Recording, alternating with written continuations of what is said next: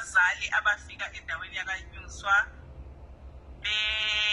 ama-community activist, community developer rather. Ubaba wayesebenza kwezolimo, umama e-UNksz o-focused community health. Bejoyina i-organization ekuthiwa i-Village Trust la endaweni. Eyayikade iqalwe ngama-60s ngoba abantwana beshona bebulawa